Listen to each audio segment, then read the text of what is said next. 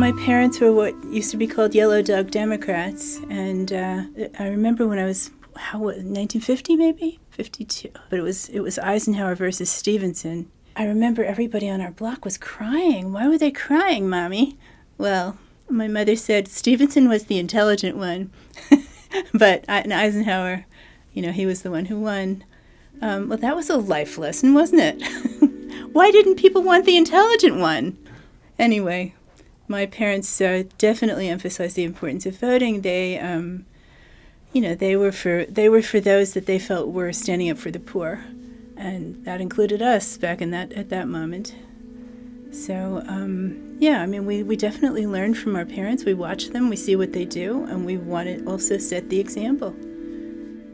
My name is Marilyn Kallet. I'm Knoxville Poet Laureate, and I vote.